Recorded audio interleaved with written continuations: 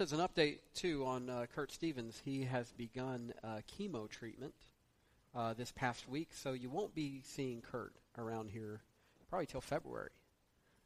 He'll be going on, I believe, 6 treatments with 3 weeks between. So I'm sure that he would appreciate encouraging notes that you haven't forgotten him and things. But he has been told, avoid groups of people, as you would expect. So he's heeding that, which is a good thing. So we are in this wonderful section of Romans, and I was encouraged by Alan Sparks last week as we were talking about. He said, it's kind of like when you get to this point in a book like Romans, it's almost like you have already taken the ball from the 1-yard line to the opponent's 1-yard line, and you're right there on the end zone, and you just get to run the ball in and run it through strong and score. And I feel like I get to run the ball across the end zone every week, coming to this place in the book of Romans where it just sums up so well how our walking in a biblical relationship with God allows us to walk in transformed biblical relationships with others. And we get to look each week at one of those relationships, those building blocks of life that are impacted, should be impacted by our walking in a submitted offering of worship relationship with God as our Savior. And so as that foundational relationship with God, we'll review here in Romans 12:1 and 2, where he says, I appeal to you, therefore, brothers, by the mercies of God, to present your bodies as a living sacrifice, holy and acceptable to God, which is your spiritual worship. Do not be conformed to this world, but be transformed by the renewal of your mind, that by testing you may discern what is the will of God, what is good and acceptable and perfect. And so we've been looking yesterday and today at relationships with people that we have differences with, especially within the body of Christ. And we need to know what is God's will for us. How does he want us to live within those relationships? We need our mind renewed for that. And certainly, we don't want to be conformed to the world, which either says, well, let's just live and let live. You have your opinions, I have my opinions. What does it matter? Or that we don't want to be conformed to the world in the sense of where we're saying, you know what, if you differ with me on this, we just can't hang out.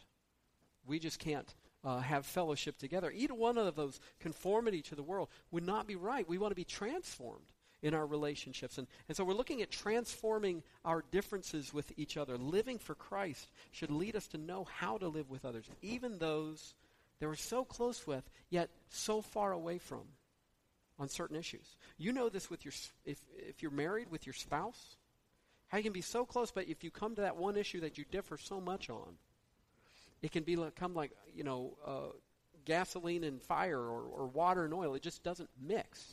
Hopefully, we'll even see guidance in that. But last week, we looked at how the church has always struggled with differences of opinion, even in the early church. And there's always trouble in relationships over differences, and this is common to life. And this is certainly the case with people if we disrespect each other's viewpoints. John Scalzi has been quoted as saying, if you want me to treat your ideas with more respect, get some better ideas. And we don't want to be conformed to that way of treating one another. Or like the professor that asked one of his grad students, he asked him, well, what's your opinion on the current research? And the grad student's response was, it's all rubbish. And the professor said, well, I recognize your opinion is rubbish, but what is it anyways? Tell me anyways. And so, in some ways, like I mentioned, the world has the answer of we should tolerate other people's viewpoints or let bygones be bygones. And this shouldn't be just thrown out like a baby with the bathwater. There's something that we can all learn from the person who cautions relaxing our stance on others' differences. And grace with our differences on non-essential issues, it flows from what we're taught in these scriptures. But I'm going to be very careful to outline what it's not talking about just as much as what it's talking about. I think that's important. So picking up again in Romans 14, starting in verse 1, it says, "As for the one who's weak in faith, welcome him, but not to quarrel over opinions. One person believes he may eat anything, while the weak person eats only vegetables. Let not the one who eats despise the one who abstains, and let not the one who abstains pass judgment on the one who eats, for God has welcomed him." And just as a small review here, this is describing in the Roman church how they would have a new Jewish believer in Christ. And oftentimes, and this is what they were dealing with, they were coming in and they had all these attachments to these traditions with the Mosaic law, having to do with dietary laws, having to do with feasts, certain days that should be respected for feasts and festivals. And they had a tendency to look on those other believers and judge them as being immature believers or unthinking believers because they weren't considering these Old Testament ideas. And so on this side, you had both Jewish and Gentile believers that had set those things aside. At least the Jewish believers had set those things aside, and the Gentile believers didn't have any concern about them, I would think. And they're experiencing this judgment from these other believers, and they're struggling with despising those other believers. And our passage speaks to both. And we continue in verse 4. "Who are you to pass judgment on the servant of another? It is before his own master that he stands or falls, and he will be upheld. For the Lord is able to make him stand. One person esteems one day as better than another, while another esteems all days alike. Each one should be fully convinced in his own mind." He goes on, "The one who observes one day observes it in honor of the Lord, and the one who eats in honor of the Lord, since he gives thanks to God, while the one who abstains in honor of the Lord and gives thanks to God." What's important here to note is in these gray areas that he's talking about, it's not about what they do as much as who they do it for. Okay, it's not what they do here as much as who they do it for. Though Paul speaks into this situation, calling the Jewish believer that's holding on to those traditions as the weaker brother. And I think there's that points a little bit to their being newer in Christ as well. But it's about who they're doing what they do for. And are they arriving at their conviction in relationship with God? So we continue on. "For none of us lives to himself, and none of us dies to himself. For if we live to the Lord, and if we die to the Lord. So then whether we live or whether we die, we are the Lord's. For to this end Christ died and lived again, that he might be Lord both of the dead and of the living. Why do you pass judgment on your brother? Or why do you despise your brother? For we will all stand before the judgment seat of God. For it is written, 'As I live, says the Lord, every knee shall bow to me, and every tongue shall confess to God.' So then each of us will give an account of himself to God." So we have the same main idea here. This is kind of part 2 of what we've been looking at, that we are to lovingly and wisely welcome the believer with different opinions from us. He says to regarding this situation, "As for the one who is weak in faith, welcome him, but not to quarrel over opinions." In other words, don't bring him in saying, "Okay, yeah, come in here, but we're going to tear all those things down." Respect their relationship with the Lord, he's saying. And so, as I believe should be as a shepherd and a pastor here, it's very important for me to delineate what are aspects of the gospel that we should not be lumping in as gray areas, or what are aspects of seeking to follow Christ in Christian practice and living that we should not be lumping into gray areas. These opinions that are being talked about here, they have to do with gray areas of following Christ. In other words, places where Scripture is not black and white necessarily.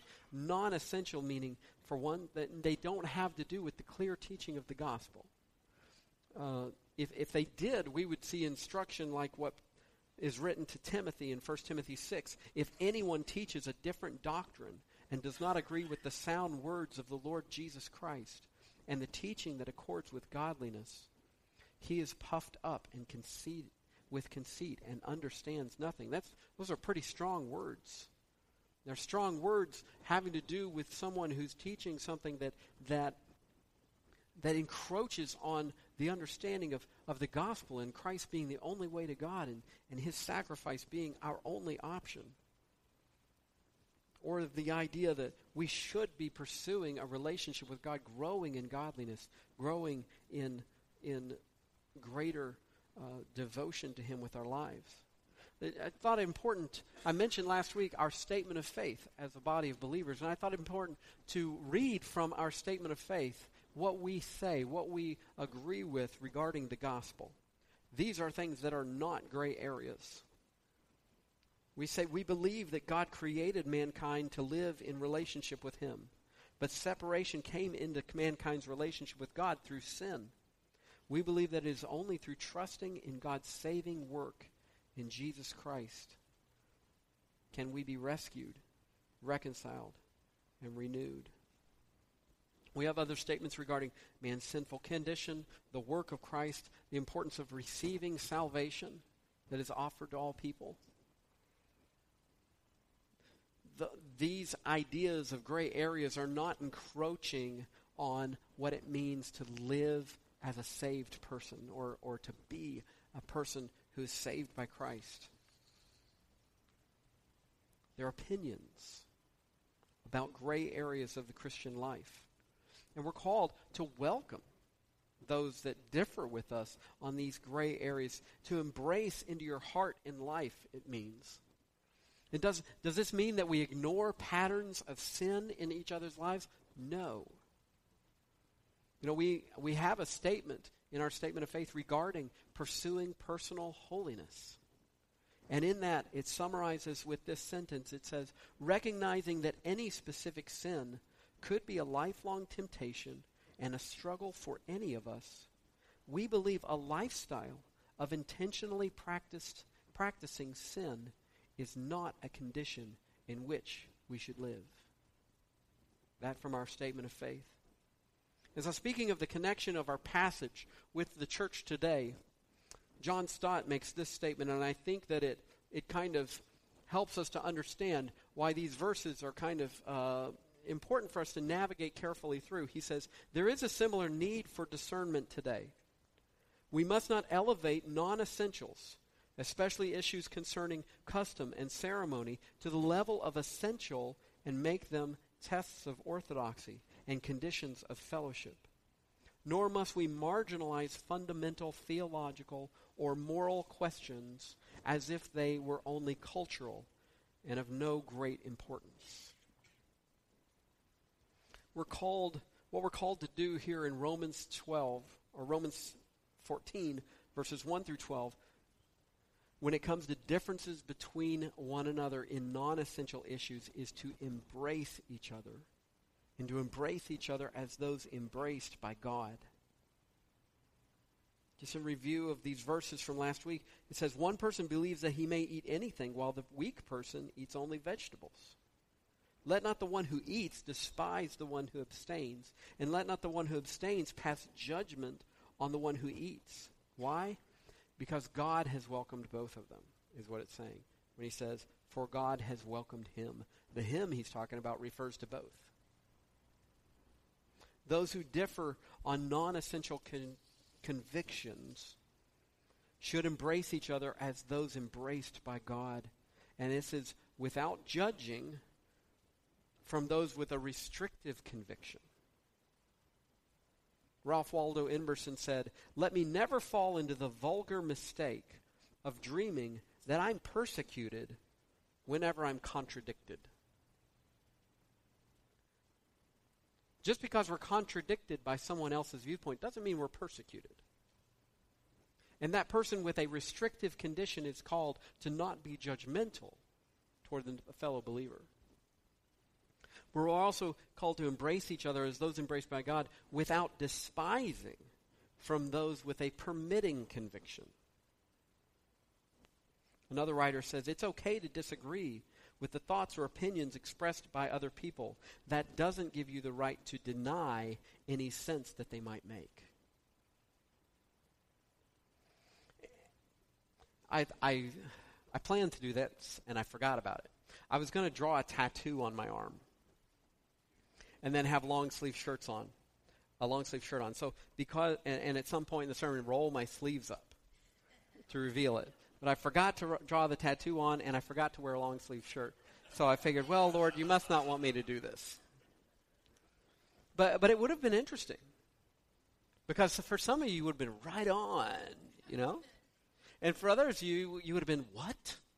Doesn't our pastor know about this verse in Leviticus about marking your body? I don't agree with that interpretation of the verse in Leviticus. I don't have a tattoo for other reasons. One, it hurts. No, but for me, if simply out of not agreeing with that interpretation of that verse from the Old Testament law, wouldn't be a right for me to just charge forward with that and just be like, yeah, eat it. I don't care, you know? And despise someone that I might disagree with. And I've seen this interaction before. I've seen one of you say to another, I don't agree with that, but it doesn't matter. I love you. And that's what it should look like. Right? That's what it's talking about. What does it look like to embrace without judging? What does it look like to embrace without despising? When someone else has a deeper or a more restrictive conviction.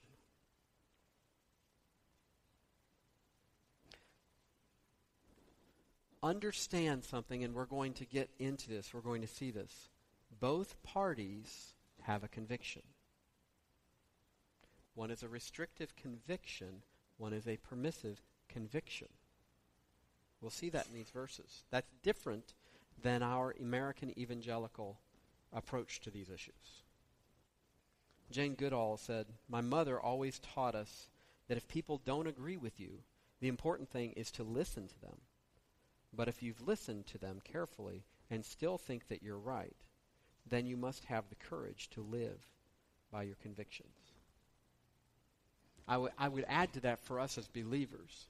If we've listened to our brother or sister and we still believe that the Lord is leading us in this way, we must have the courage to live by our convictions.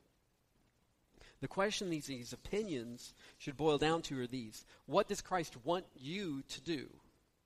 And do you care? What does Christ want you to do? And do you care? We're called to embrace each other as fellow servants of Christ. We see that in verses 4 through 9. And that's where we're going to camp the most here. We're going to read through these verses kind of observing it as I believe the Roman church would have been receiving it. And then we're going to pick up two ideas that I think we need to hear specifically from these verses. He says, "Who are you to pass judgment on the servant of another?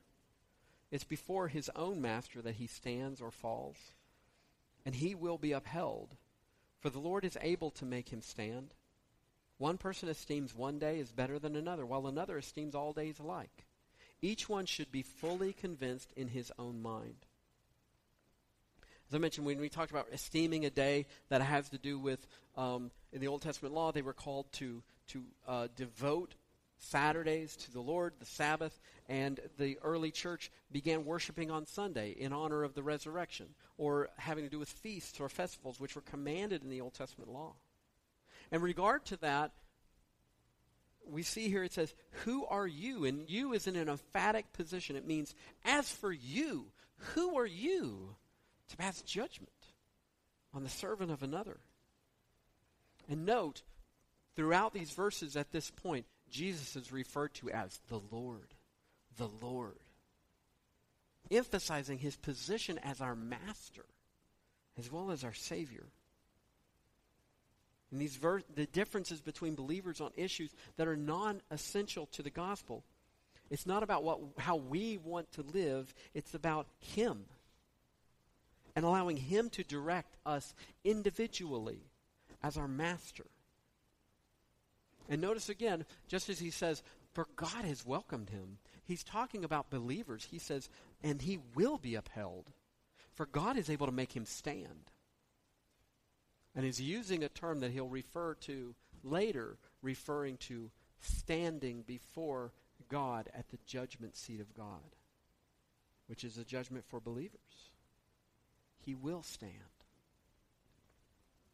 Warren Wiersbe says this: the strong Christian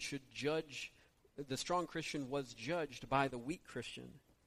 And this Paul condemned because it was wrong for the weak Christian to take the place of God in the life of the strong Christian. God is the master. The Christian is the servant. It is wrong for anyone to interfere with this relationship. We are visited by family at different times and such, and sometimes we'll have some cousins come and visit that I can hear it in the back, down the hall, or my kids will be like, I keep dealing with this. It'll be kind of like, my kids will do one thing, and it's like, you're allowed to do that? Why are you allowed to do that? You're allowed to watch that? Why are you allowed to watch that? You eat that? Why do you eat that? And in some ways, it's the same situation as what's being described here, between one servant judging the servant of another. And he's talking about undermining that relationship. And in some ways, it's undermining that relationship of father and son and parents to child. And in some ways kind of telling them, you should question what your master is telling you here. He's saying, who are you to do that? In many ways, the Christian who is imposing their viewpoints on another, thinking they're helping their relationship with the Lord, is keeping that person from following the Lord. And that's what we're saved to do. We're saved to be redeemed in our relationship with God again, to walk in relationship with them again. People's relationships with the Lord are harmed when you impose your convictions on them in gray areas. And this undermines their relationship with Christ. Now, understand something. We're not talking about speaking into the life of an immature, haphazard believer. Okay? Yeah, and we'll get there. We'll talk about that because, again, both parties here are supposed to be working under conviction. This isn't about drifting. A person that's just drifting through life. The assumption from our passage for the Roman believers is that those on differing sides are doing so out of conviction, fully convinced. And continuing the description of Jesus as the believer's rightful Lord, he writes in verse 6, the one who observes the day observes it in honor of the Lord. The one who eats in honor of the Lord, since he gives thanks to God. While the one who abstains in honor of the Lord and gives thanks to God. Again, the assumption here of writing to the Roman believers is that those on differing sides of gray areas are doing so according to their master's leading, according to the Lord's leading, as is written in 1 Corinthians 10:31. So whether you eat or drink or whatever you do all to the glory of God. He says, for none of us lives to himself, and none of us dies to himself. For if we live to the Lord, and if we die to the Lord. So then, whether we live or whether we die, we are the Lord's. For to this end Christ died and lived again, that he might be Lord both of the dead and of the living. It harkens back to what we've learned in Romans 6 and verse 4. You were buried, therefore, with him in baptism into death. And that's not it. But there's a purpose to it. In order that just as Christ was raised from the dead by the glory of the Father, we too might walk in newness of life. He's not just the Lord of the dead.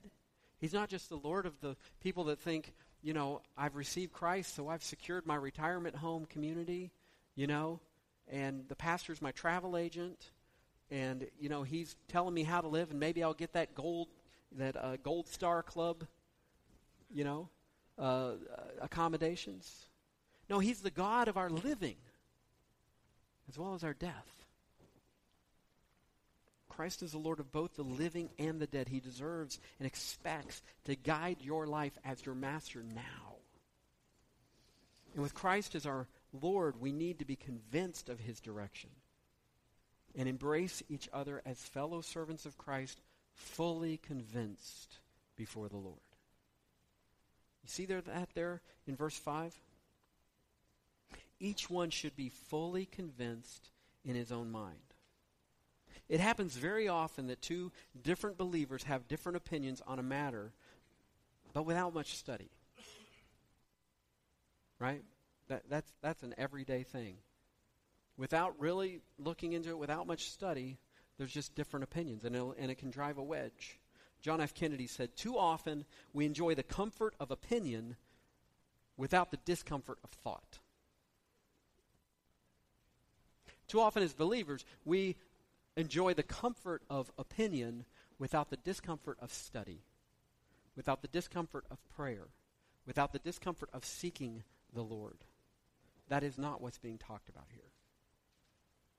He's describing parties that are fully convinced, not stubborn. They've been convinced by the Lord.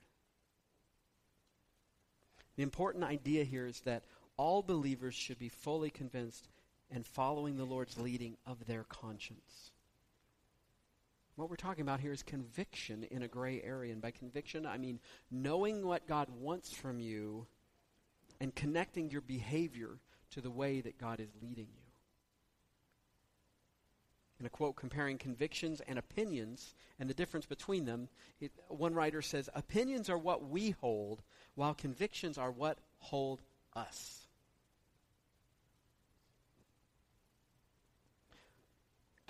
Opinions are what we hold, while convictions are what hold us.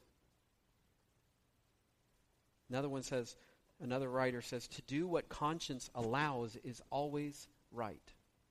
To do what it questions is always wrong." And this will be summarized at the end of our chapter where he says, "Therefore, whatever is not done in faith is sin." I want you to notice here, though, this is not an emotional response or an emotional decision. Each one should be fully convinced in his own mind. This is very different than American evangelical Christianity in dealing with issues of conscience. Okay? Typically, the response for someone who has a permissive approach to something is their response is, "Well, I'm just not convicted about that." That's not what's being talked about here.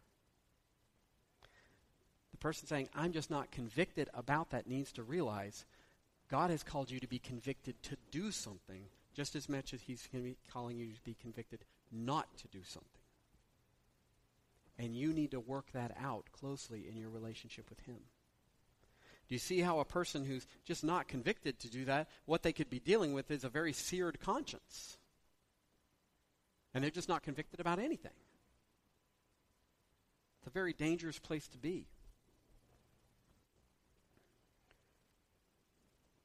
I've shared with you how I enjoy this radio drama of spy stories from like World War I and World War II and things like that. And so often they'll sneak into like the French underground. What they had done was to sneak in a shortwave radio to an underground agent like in the French underground resistance movement or something. And they would tune that radio in to the correct station, and they tune it in to the correct voice to get the correct message. And they needed to make sure that they were getting the correct message. And if the message said something like, "Okay, so all of you in the underground, take your shortwave radios and turn them in at the nearest Gestapo station," they could pretty much figure out they're either on the wrong station or they're listening to the wrong person. But they would listen, and they would need to know the voice of the messenger. They would need to understand the code, the words that were being given. And it's not like they were saying, "Well, I'm just being told what not to do, but I can do whatever I want otherwise. Whatever might contribute to the movement, whatever I feel like doing, and I'm just being told what not to do." Well, that's ridiculous. No, they're being told what to do and what not to do. And that's what's being communicated here about our relationship with Christ. So how do we, just simple steps in being fully convinced. 3 simple steps here. 1, check it by God's word. If it doesn't fit his larger strategy, if it contradicts what he says in black and white, keep praying. Follow his word first. 2, cross-check your interpretation of God's word and how it applies to you in that situation with another brother or sister. 3, continue to pray, asking God to help you to discern your motives and your intentions. Be fully convinced in gray areas of following Christ. And the other assumption that's made in the Roman church, in the writing to them, that I think we need to kind of hammer out together as a body, is that differing believers are fully dedicated to Jesus as their Lord. We're called to embrace each other as fellow servants of Christ, fully dedicated to honor the Lord. The intent here is whatever is done because the person believes it brings greater glory to God and greater closeness in their relationship with him. The sense here is that there should be a devotional nature to whatever we do, being convinced to abstain or to do.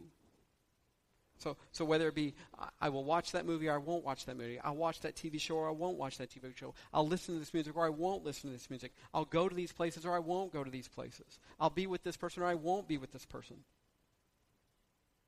The idea here is that I am fully dedicated to the Lord and I am going to do what he leads, what he tells me. In the same sense, there should be a devotional nature to everything that we're convinced to abstain from.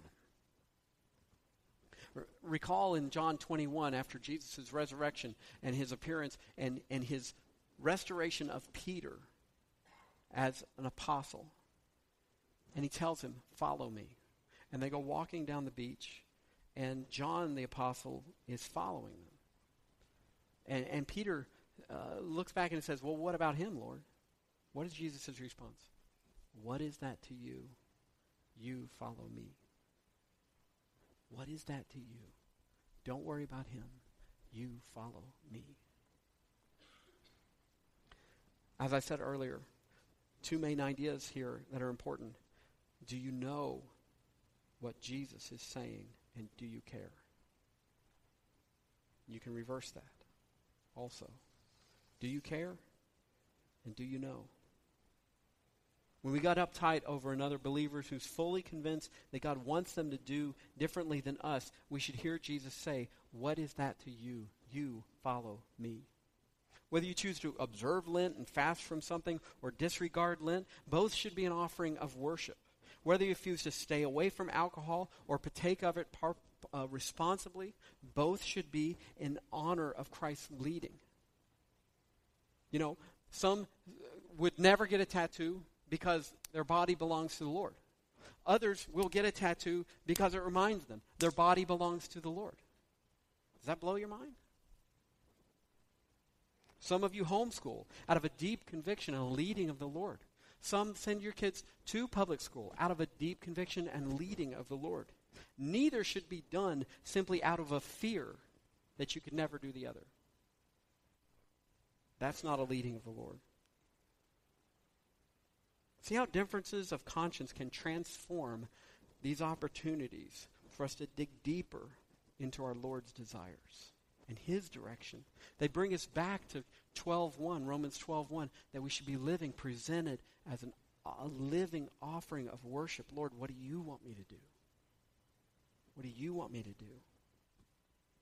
Are you fully dedicated to honor the Lord with your life?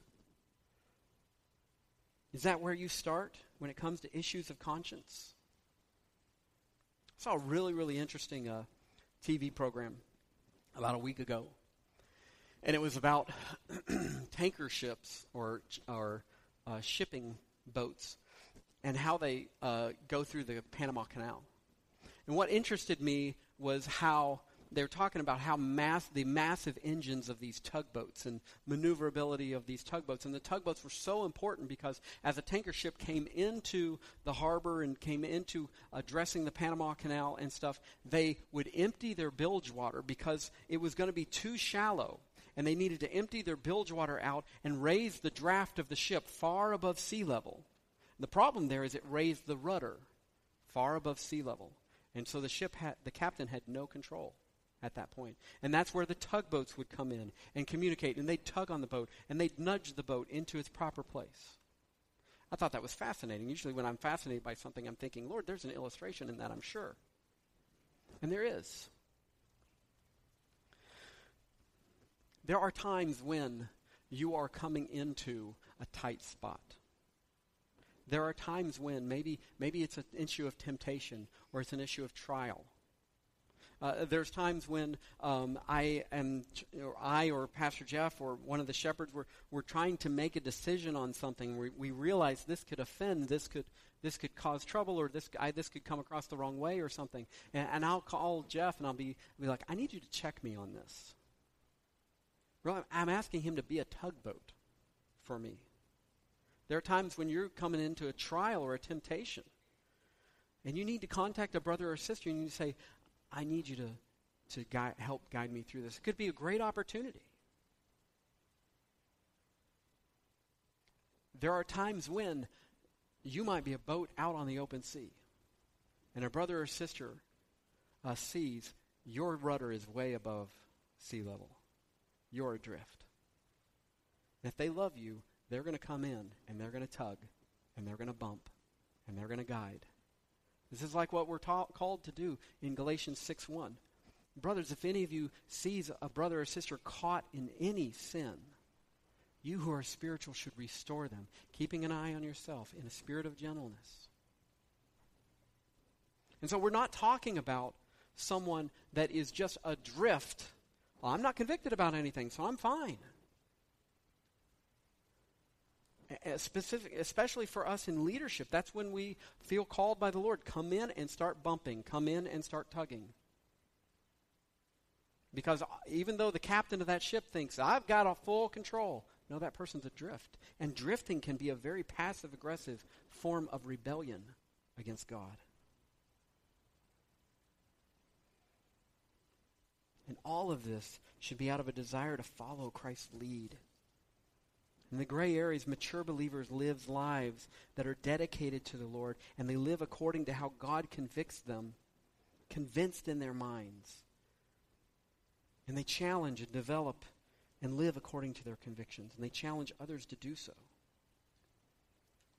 And the last thing we see here, and we're not going to spend much time on this at all, but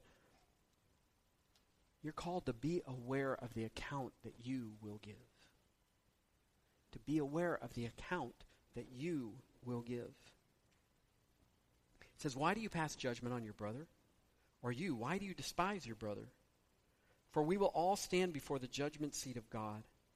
For it is written, as I live, says the Lord, every knee shall bow to me, and every tongue shall confess to God. So then each of us will give an account of himself to God. Now, picture it's like you've had those situations with maybe if you have kids in your home, and you've had those situations where you kind of got to bring them face to face with each other. Sometimes we have to do that with married couples. Okay, and that's kind of the situation where he brings the two parties together and he's saying, why do you pass judgment on your brother? And why do you despise your brother? The reason that he's saying, why are you doing this? This is all going to get handled by the Lord one day. This is not talking about you helping a drifting brother or sister. Okay, this is not talking about, what JD said is I got to go it on my own. I just got to dig into my relationship with the Lord. This is not intended to discourage you from getting help in walking throughout your relationship with God. This is talking about two parties fully convinced before the Lord, believing they're fully hearing from the Lord.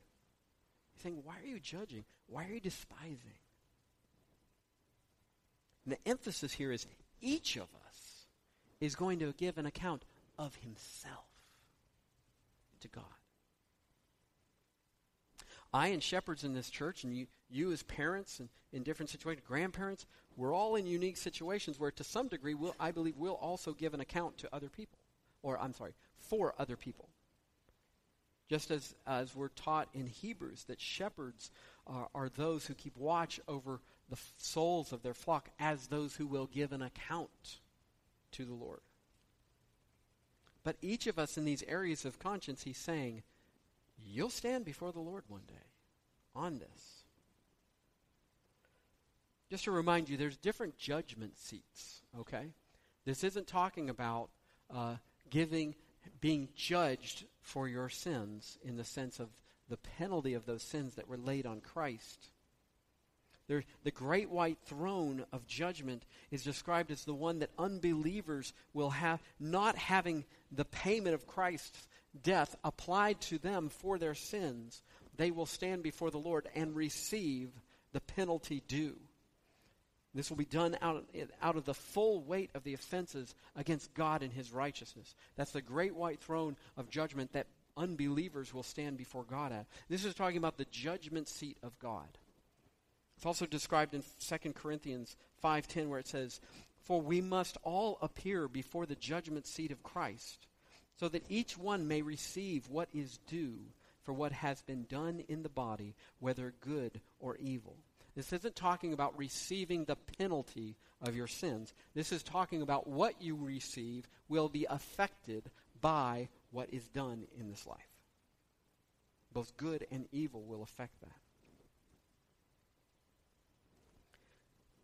How we interpret non-essential issues of conviction will be addressed. It will be one of those issues that God addresses. How we treat others with convictions different from ours will also be one of those issues that God addresses with us. How we treat that other person. And remember, we're called to embrace them.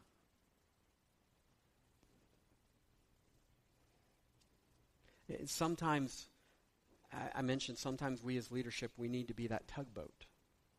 And Jesus lays out a process of church correction in Matthew 5. And let me walk you through that in light of these thrones of judgment. Okay? The judgment seat of God, of believers, the great white throne of judgment for unbelievers. In this situation, as I mentioned, like in Galatians 6:1, we're called to come to a brother or sister and say, I think you need some restoration here. I think there needs to be some correction here. What Jesus calls us to do is for one to go to them and to say, are you thinking through this? Are you seeing this clearly? It seems that you are adrift here. And if the person is just not seeing it, if the person it definitely seems to be adrift in their convictions, then the believer that goes to correct them is called to go get another believer and say, I got a witness here, and they are giving testimony that they see the same thing as I am that you're not seeing in your life. And if the person still continues not to listen, what Jesus says is go and, it says, tell it to the church, which many interpreters receive that as let the leaders of that church go to that person. It says, tell it to the church. And if they refuse to listen to them, and so for the leaders of the church to go to that person and say, brother, sister, we see this adrift. We all agree you need to listen. You need to seek the Lord on this. He says if they refuse even to listen to the church, one of the conclusions that Jesus says, he says, treat them as a tax collector and a sinner. And so in light of this, in light of these judgment seats, I see it in this way. First we're going and seeing, brother, this is something that's going to come up at the judgment seat of God. Just as the way we treat you right now is going to come up. But your decisions, the life the pattern you're living here is going to come up. And because we love you, we want to help you to correct that now. And it goes all the way down the line to the point where the person is just not listening to anything. And Jesus says, treat them as a tax collector and a sinner. What I hear by that, it's not saying you may never show up at this church again or anything like that. It's saying, okay, there's another judgment seat that we think you have to be concerned about. Because we're concerned that there's no work of the Holy Spirit here, that there's no turning, that there's no conviction. You need to be, we wonder if you need to be concerned about the great white throne of judgment. Because the evidence that you have a relationship with God would be the Holy Spirit within you that should be knocking from the inside out right now. Now, does that mean the person, you never have them come to church or anything? No, because an unbeliever needs to hear the gospel. They need to have the impact of believers in their lives, but they need an evangelistic impact. And so these gray areas, does that mean they're nothing? No. But we are called to follow Christ as our master and our Lord. We're called to be fully convinced, working from convictions. And that's kind of how it plays out, as I see it. Let's bow our heads.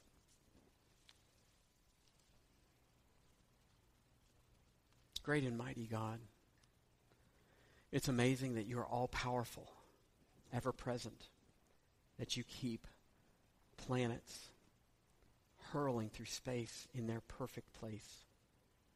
And yet you can work on the intricacies and the motivations and the intentions of our hearts. And you can know them and you can lead them. Lord, I pray that if anything, people hear anything from this message, it is that you want to guide us. You want to lead us. You want every option that we have to drive us deeper in our relationship with you, to seek your leading. We pray, Lord God, that you are there to lead us. I pray all these things in Jesus' name. Amen.